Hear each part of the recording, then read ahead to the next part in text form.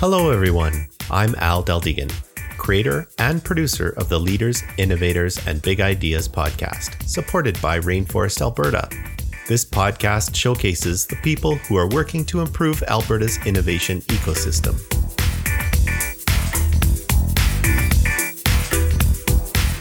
This episode is hosted by Lori Farley.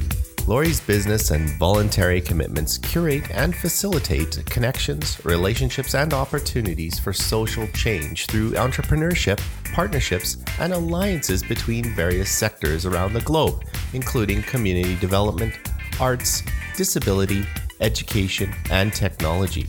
Lori is involved in numerous ventures related to social innovation and socioeconomic development, including Intonovus Canada and Impact Calgary.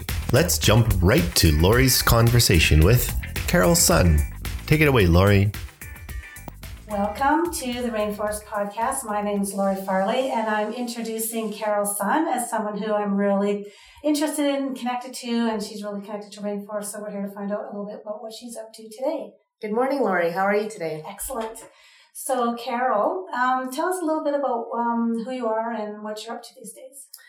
I am basically an ecosystem connector for the rainforest, as I have been marketed that way by Pete LaFontaine. I started with Rainforest. Can we start talking about how I started with Rainforest? Would you? Yes. Perfect. I started with Rainforest because of Al Deldegan. Al Deldegan is a colleague, a friend, a mentor, and also a business partner of mine. We both own, he's a founder and co-owner and founder of Capturing Legacies. And he had asked me to become partners with him as of October of 2017. Last year in 2018, I was in that, brink of, hey, what to do with my life kind of thing. And I was sitting down with Al one day, and based on the experiences that I had, and that are on my knapsack behind my back here, is basically I created a consulting firm, a consulting gig under my name and belt, helping small startup companies here in Calgary, whether they're in the tech industry or whatever industry that they are in. And so I do have lots of experiences in different industries here in Calgary and also in Vancouver as well. What I brought to Rainforest was, it was last July. Al told me to come to this networking event because I was experimenting on different places and meetups in Calgary, how to brand myself, how to meet people. I had originally just came back from Victoria. I was living there for a while and I had to come back home urgently for family. And so I was trying to make ends meet here in Calgary, basically, in all honesty. So I went to Rainforest with Al. He never told me that I had to come up at the very, very front. It was Ria that told me that I was going to do a 30-second introduction, which was completely nerve-wracking. So I wrote down notes of what to say and who I am. And all in all, I don't remember what I said during that 30 seconds. But my first time visiting Rainforest, I did meet a manager at a company that offered me a position. And so from there, I saw the value right away. And over time, I kept on attending Rainforest and I started meeting potential clients of mine. But not just that, I really devoted myself to the social contract. So to exemplify what I've done for Rainforest and what I'm continuing to do to this date is that, and I don't have a name for it, but I'm helping small startups, literally startup companies that just started, just got incorporated. They need a brand, they need a logo, they need marketing. I'm literally helping startups start up. My background is an array of marketing, communications, branding, graphic design. I've done a little bit of SEO, but I'm not a service expert in that field, but I do have connections that are. I've been an HR manager for quite some time as well, and I've done operational work and change management work. And to me, culture is huge. It's important. A lot of companies, especially in the oil and gas, they have values and they have all these commitments they say that they're going to be doing for their employees, but how is it actually exemplified? How is it actually practiced?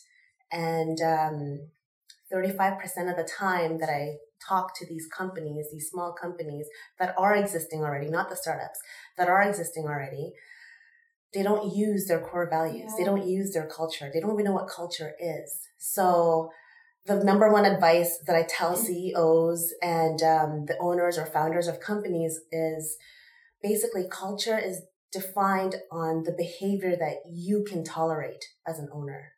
And then we'll start from there. So that's what I've been doing, is helping with HR marketing and also culture setting. I'd just like you to expand on that phrase, the culture is what you can tolerate. What do you mean by that? Basically, if I own a company and every single person on this earth has their own value, right? They have their own set principles.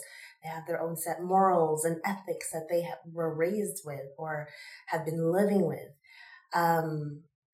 A culture is defined by the person that starts that company. That's how I believe it. And maybe there's, more to it than that, but that is what I see. And so I usually tell owners of companies that it's literally the behaviors that you can tolerate, just to simplify things, right? It's the behaviors that you can tolerate.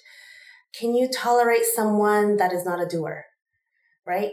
Do you know your audience? How well do you define not speaking to your audience, but how well do you define yourself in getting to know your audience? Not just audience as in clients, but audience as in employees, right? Because it's the employees that brand your company. They are the walking billboards that leave the front door of your brick and mortar or your basement, wherever you're situated, right? And it just grows from there. Right. So with Impact Calgary, we're trying to support businesses to build social impact into the business model through B Corp certifications or sustainable development goals or strategies around what impact investors are looking for in startup businesses. And so you and I met the other day off chance, and you mentioned too that you were helping the company that we met that day to, you were talking to them about empathy. Can you talk a little bit about that and how that fits into what you're talking about? Sure. So I worked with managed service companies in the past, and I've worked with managed service companies along my consulting days, and I would help my companies and clients try to find a promising kind of IT company that won't take advantage of them, that actually abides the contract that they, sign their life away for a year or 3 years time. And it just came to happen that, and I'm not going to say names right now, but there was a client that signed a 3-year contract, and I read the contract verbatimly, itemized every single detail in that contract, and 80%, way more than half, I'm saying 80 to 85% of the items and the details in that contract was not committed or abided, or it wasn't being shown, and yet they were paying $6,000 a month for the service that they were not receiving. To me, that made my stomach turn. So based on researching and also just analyzing the gaps that this company had, I tried looking and scouting out for managed service companies for them. And so I met a few, I've interviewed a few, and a lot of them are the same. They have the same model, they have the same business proposal, they have the same, just everything was the same. But the only missing link that I'm seeing here is compassion and empathy, right? It's not just all about the revenue to me. Like, money should not be, it's not. You're speaking my language. For example, I'm not driven by money. I'm driven by the cause, the situation, the accolades of them saying thank you and saying, oh my gosh, thank you for your help. To me, that's payment. Yeah. And anyways, I always put myself in my client's shoes, thinking that if this was my company, what would I do, right? It seems kind of hard for tech people to do that, it seems. Do you find? I'm finding across the board, lots of companies want my help, and I look at their executive, their founders, or their advisory board, and there's no women. And when I ask them if how they're recruiting, or if they're paying fair wages, or things like that. I hear, no, we're outsourcing overseas because otherwise we can't compete. And so that idea that, well, my idea that they're not, that tech companies seem to be having a little bit more challenge putting themselves in their customers' shoes and knowing what their customers actually want, not just from a service, but from a relationship with a company. It's not just a relationship with the company. I think it's a relationship overall and the spread of the departments that they have, right? So I see and understand what you mean, but there's that one missing component. I always advise CEOs, I still have SEOs in my head, CEOs or COOs or CTOs, CIOs, whatever the chiefs may be, but basically the individuals that look at, the practice at a high level. I actually need them to experience being a technician. I actually need them to experience being an AR or an AP to do their administration work. I want them to experience the project management. So I actually have them job shadow with me as I'm learning and my participation into their business, because I dive deep. I become one of them. And I make them shadow me as I'm shadowing their employees, because they need to know what their employees are actually experiencing with their clientele. Having said that, I'm all about the egalitarian culture, right? Yes, each company there is some kind of hierarchical, or there's always a top level, right? However, it's not about that, right? I know some CEOs that clean their own washrooms, right? I know some CEOs that actually get down and dirty and just dive right in there and into the service, into a rack, and grabs, the ASB or the modems or the batteries and help out. And those are the ones that know their company in and out, basically. And if you dive deep and you actually work along with your employees, not only are you building that relationship with your employees or expanding that longevity for them to trust and retain them as employees, but you're also knowing your company well, and therefore you could sell your company well. The best salespeople that you could ever hire, or that you actually know the best salespeople that could market your company, are the owners, right? They're the visionaries, yes, but they're also the ones that could sell and get that attention from their clients, right? So one thing that was really missing that I found was that empathy piece. I've worked a lot with conflict management, and you know how just fate happens. You're in a position that you weren't really planning for to be. You're just everything prepares you for the next big thing. You're just plugged in there because you saw the problems and you have the solutions. And so it's taking that initiative. And I was positioned in a place where I had my own clientele myself. Like I had my own clients on my back. And so I was an account manager as well. But my account managing was focused on loyalty and retention. These are clients that were unhappy of our services. These were clients that no longer want to service with us. And so I had to bring them back, right? I had to bring them back to trust us again. Whether I had to be at their office site, every single day that week, or timed it out, or whatever the case may, it was a case by case scenario. But it's being a part of them and knowing and riding that pain that they're experiencing with the company that I was. So you were culture building within a business at that time that had a weak culture, or how did culture fit into this piece? I'm just curious. How did culture get into my life? Yeah. Okay. So I was hired to be a brand specialist.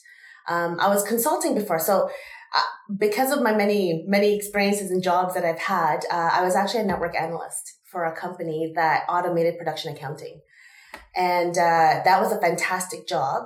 But I was a consultant at that time as well. And so I did work the 8 hours, sometimes even 16, 18 hours. And as a consultant, no work, no pay, right? So I took on another project. Because of my background in marketing and graphic design, I was introduced to another company that needed to get their logo rebranded, their website rebranded, letterhead back then when people still use letterheads. But I needed to help them brand their company. And so I was hired on as a brand specialist, and I took that on as part-time consulting. But the last thing I did for that company was actually branding. I created a sales and marketing department. I created an operations department. I created an administration department. I job shadowed each and every one of their technicians. And each and every one of those technicians was branding themselves and not the actual company. Mm-hmm. No one knew that there was a help desk. No one knew the process or protocols of the service that they signed up for. And so everything was just bleh. And so that's how I got into HR, is basically making sure that the employees were in it, was in that company to help that company grow. There were some technicians that just, that took the time to say that they're working at a client site, but they're at home with their daughters. Yeah. Or they're going swimming with their buddies. And it's like, you're wasting valuable company time. Oh my goodness. So, of course, we had to retool. We had to restaff. And that's how I got into HR and I was just self-taught in HR as well. There was a website, I forgot what it's called, but it was a website that had HR mentors that I could chat with, I could email with, and it was a monthly subscription that I subscribed in. And then they had tools and workshops that could help alleviate some of the problems that this company was facing. So that was a US company, and that was fantastic. And I took some certifications as well. And then on top of that, they had no culture, right? Overall, long story short, I basically became a full-time employee with this company that I took on as a consulting gig. And the CEO and I he had some fantastic ideas because we gamified a lot of the process. I gamified a lot of the processes. I'm not one that does monotonous work. I can't just click buttons all the time. So what I did on the HR side was, I did speed dating. I incorporated speed dating to speed hiring, because while we were in the process of creating core values within the company and getting our team involved in creating these core values, I also wanted the team involved in hiring. It was, I would hire 10, 12 people every single day asking the exact same question. I'm like, this sucks. So what I did was I actually befriended the local Good Earth Cafe. They know me because I'm there all the time. Can I rent out this part of the cafe? And I swear we'll buy food, we'll buy drinks, because they know me. You know what? They just gave it to me for free. And I got my technicians on, and I got the candidates to come in, and each table, I think I had 8 tables. Each table was 2 minutes long of getting to know each other. I did have 3 questions set for the employees to ask, or they could ask questions themselves. So that speed hiring lasted for 2 hours. After that, we had a team event. I ordered pizza at Good Earth Cafe. So now the cafe is now closed, right? And so it was in downtown. So the cafe closed at 5 p.m. 5 p.m. we had a team building event.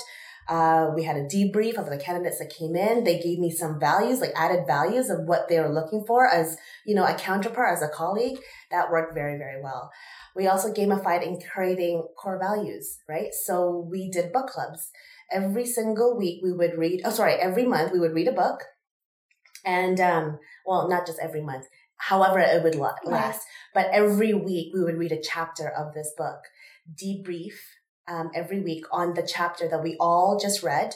And then we created values from there. One book that really stood out for me that the CEO suggested was a Tony Tsai book from Zappos.com. I forgot the title of the book, but the author is Tony Tsai himself. He is the founding owner of Zappos, which is a shoe company in the States. And as simple as these are practical core values, like get her done, right? Humility, right? Like it's either you have it or you don't. It's basically combining the personal aspect of your employee to the professional aspect of what you want to see and putting those together. And so those are just some samples that I could remember from the top of my head, by get her done and humility. So, well, I'm thinking, I'm listening to what you're saying, and you're this sort of,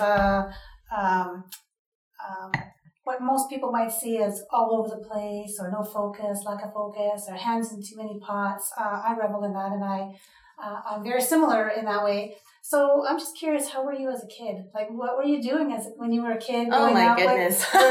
Tell me a little bit about that. I'm really curious. What made you who you are today? So I was an Air Cadets. I was raised Catholic. I went to St. Augustine's, and right after school, I go to the Mawada Fort, and I was Air Cadet, and I did that for 9 years. And then during weekends, I would go to Chinatown, and I got taught Chinese because my dad's Chinese, and so I was always in school, right? I was military trained, and I was in school, and that was my childhood. I did a lot of building. I love constructing. I like taking things apart. I took apart our boombox that had 3 cassette tapes. It was this big, and it had like 3 cassette tapes. One cassette had the record button, and the other 2 was just playing. I would take all that apart, clean and dust the insides of it, and look at the mechanics. I'm a hands-on and visual person, and so that was me as a kid, and I was very curious. I was always so curious. You still are. And I still am, yes. I was very creative. My parents growing up, I have a Filipino mother and a Chinese father. And having those 2 ethnicities combined, I was raised in a very, very strict household. So we were spanked to the point that right now it would be considered as child abuse. But so I had a lot of fear built inside me because of how they raised my sisters and I. So there was not a lot of answering back as well. Where am I going with this? Do you think that makes it easier for you to step into other people's shoes? Do you think that's part of it? That you there's a piece of you that's paying attention to what other people are doing or thinking or saying? Yes, and you know what? I really constructed this in my head that because I was the youngest, I was always the objective one whenever my sisters got in trouble, right? And because of that fear base that I had with my parents, which actually took on a positive effect on my life now, I'm always the one just listening and examining and seeing the situation and how we could resolve the situation. I was always that mediator for my cousins as well, for my family and my sisters mostly. And because I was such a curious soul, knowing we traveled all the time as a family too. So every single year we would go to Asia or visit relatives from Asia. And so my curiosity just grew from there because I'm seeing different cultures, diversity. I'm seeing, there was one time I asked my dad, I'm like, Dad, you have slanted eyes. I have somewhat slanted eyes, but these guys have different slanted eyes. And we were in Japan at that time, right? So, and it's like, or we were in China and I don't speak Mandarin, but we were in China and it's like, Dad, I'm part Chinese, you're Chinese, but how come you can't understand them? Right? Because he's from the southern region, Fujian. I had all these questions stemming, and I was a very outspoken 2-year-old, 3-year-old. I remember my parents telling me that there was a business dinner at their house, and all the maids had put the food in, and I would always tell the maid, here, come sit with me, eat with me, right? I've always wanted them to come, because I've always thought that they were also my family. There was that. And then whenever there's a business colleague of my dad that comes in a table and he was a big guy, right? And big people don't exist so much in Asia. Anyways, I told the guy, I was like, you're fat. Like I was just so outspoken and all these different stories that I've done as a kid, but definitely a curious soul, very creative. There's always different ways of, I remember I was also rebellious, so I'd always sneak out of the house. And so like, what's a way to sneak out of the house today, right? So that's probably where it all, that's probably how it all stemmed from, but yes. Interesting. I'm curious, I'm always curious to where they came from and how they got to. Was it a product of their childhood? Was it something that came after? So I think it sounds to me like you've always had it in you. I think I might have as well, but I grew up in a small rural community where options for women in general were pretty farmy, teaching still. This is in the 80s still, right? So I never got to take shop or the things, but I was inventing things and building things in our shop at home. But when I did an aptitude test in school, whatever grade you do that, grade 7 maybe, I was supposed to be some sort of electrical engineering technologist or something, but nobody knew what that was, so I couldn't pursue it I might have been an engineer now, I have no idea. So I'm always curious. So tell me. It's funny you say that because I took an aptitude test as well, and it said engineer for myself, a psychiatrist, or a carpenter. Right. Yeah, well, so that's it's interesting. Hands-on, everything's hands-on, right? And analyzing. And inventing things and those types of things, yeah. So what are you up to these days? What are you doing like right now? So right now, what I'm doing is I'm trying to create a brand for myself. So I've created a brand for others and seeing the value of others and helping them with their values and making that grow and expand. I haven't done that for myself lately. And so I'm actually in talks as well, again, with Al Del Deegan on this, but I'm trying to create, I want to still help others, whether it's consulting, whether I'm going to be doing it as a proprietor, I don't know, but I still want to help in some way, shape, or form because that's where I get my joy, right? When you want to do something in life, it's what sparks you. Yeah. And what sparks me right now is helping the people that lack the knowledge, lack the experience, lack the exposure, lack the connections. I have a ridiculous amount of connections in Calgary and I just want them to collide with each other. That's where I'm at right now. So given that that's what you're up to these days, and are you seeing a specific space that you're fitting into here in Calgary, or are you multi-industry? Are you looking into a specific sort of area, or are you pretty wide open in terms of the spaces and people that you're trying to support and work with? Because I just came out of being a program manager for the tech space, and to define that, I was helping basically unemployed individuals here in Calgary that got hit with the economic downturn. And these individuals range from all industries.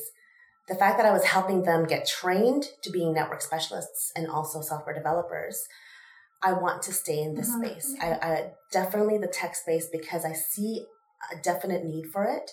There are it was broadcasted, and I'm not gonna name who, but because I'm probably gonna say it wrong right now, but it was broadcasted that only 5% of startups are generated here within Calgary, but there's a high percentage in Victoria, Vancouver, and Toronto because there's that missing link, and I know what that missing link is, and I'm not gonna say it right now, but I'm still working on that, and I know what that is, and because I know the mechanics and the cosmetics of it, that's where I'm trying to focus on right now. I think that'll be a good partnership for you and I because one of my goals is to support entrepreneurs to get to the space where they can hire one person.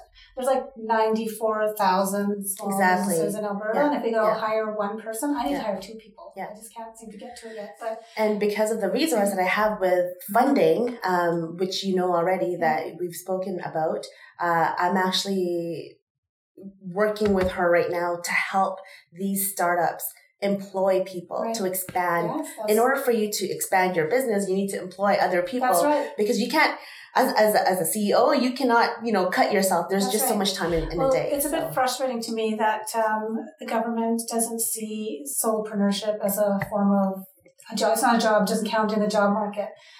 So we need every solopreneur or small and medium-sized enterprises who are in the 1 to 5 range to all hire one more person. That's right. And if we can do that, we won't have an economic challenge. And so we're really striving to that by helping people get the right resources in the right time in the right order so that they can grow faster, attract the resources, including funding, to themselves, which means more jobs for other small and medium-sized enterprises. That's right. To start with. That's right. Not just jobs, but some of the jobs may lack training. So there are funding that is, that could be utilized for training. Right. There's also funding for research and development of a specific unit of your business. There's conference grants. There's female entrepreneurship grants. There's grants under 40. If you're under 40, you can dip into those. There's so many types of funding, and I want to educate people to know and let them know that these fundings are available. Mm-hmm. Yeah, we need to work together. It's pretty obvious in this conversation and every conversation we've had to this point. So we have a little bit of time left. Maybe can you share a little bit? You're going through this sort of rebranding, branding for yourself.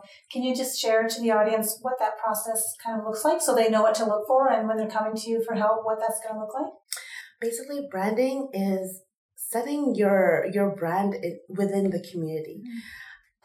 Because I'm writing it right now, the number one advice that I could just give is that don't be afraid to do things for free. I've said it already in front of many people when I was a guest host at Rainforest that, look, we volunteer our times at pet shelters, hospitals, the community centers, and so forth. We volunteer 1 or 2 hours a week because of all the experiences that we have inside of us, each and every single one of us. We all have different types of experiences. We've worked in different industries. We've gathered so much skills and talent. Why don't we actually volunteer our time to help out the business community, right? I call it sweat equity. It's literally, it's not just advising, it's doing the work for them as well, because they don't know how to do it. So teach them how to do it, the preliminaries of things, the infant stages of where these startups are. And so that's what I've been doing. And there's many startups that are offering rewards in some way for that, through maybe shares or so, depending on the depth and the level that you get involved in a company, there's lots of ways that you can actually benefit. I concur. Yeah, definitely. And also it's not that I'm asking for anything back in return. You know what? They would see my value regardless, because I'm working with them on that need that they have right now that they can't pay for. So that is the criteria is, you know what? You're making a brand for yourself just by assisting and helping. It's as simple as that. Okay. I like that idea. So as a last sort of comment as we wrap up, what's the one thing that you want not only the people of Rainforest to know, but anybody out there that might be listening to us who aren't in Calgary, Alberta? What's the Carol Sunism that goes out with you wherever you go? Know your audience. Breathe in confidence and breathe out fear, because fear paralyzes us to do anything. Even just stepping out that front door, you know what? Take the FEAR out from your head. It's all about bringing that energy to yourself, right? I'm all about meditation, and I'm not going to go holistic on you right now, but it's true. It's living that present moment. When you're speaking to others, the audience, the people in front of you, give them your full time, give them your attention, like everyone's saying that we're all busy with our cell phones, even though both our cell phones are on the table right now, but still, like it's just adding that added value that's you are hearing someone that is in need of assistance and help. Relationships, trust, that all stems from that. I agree.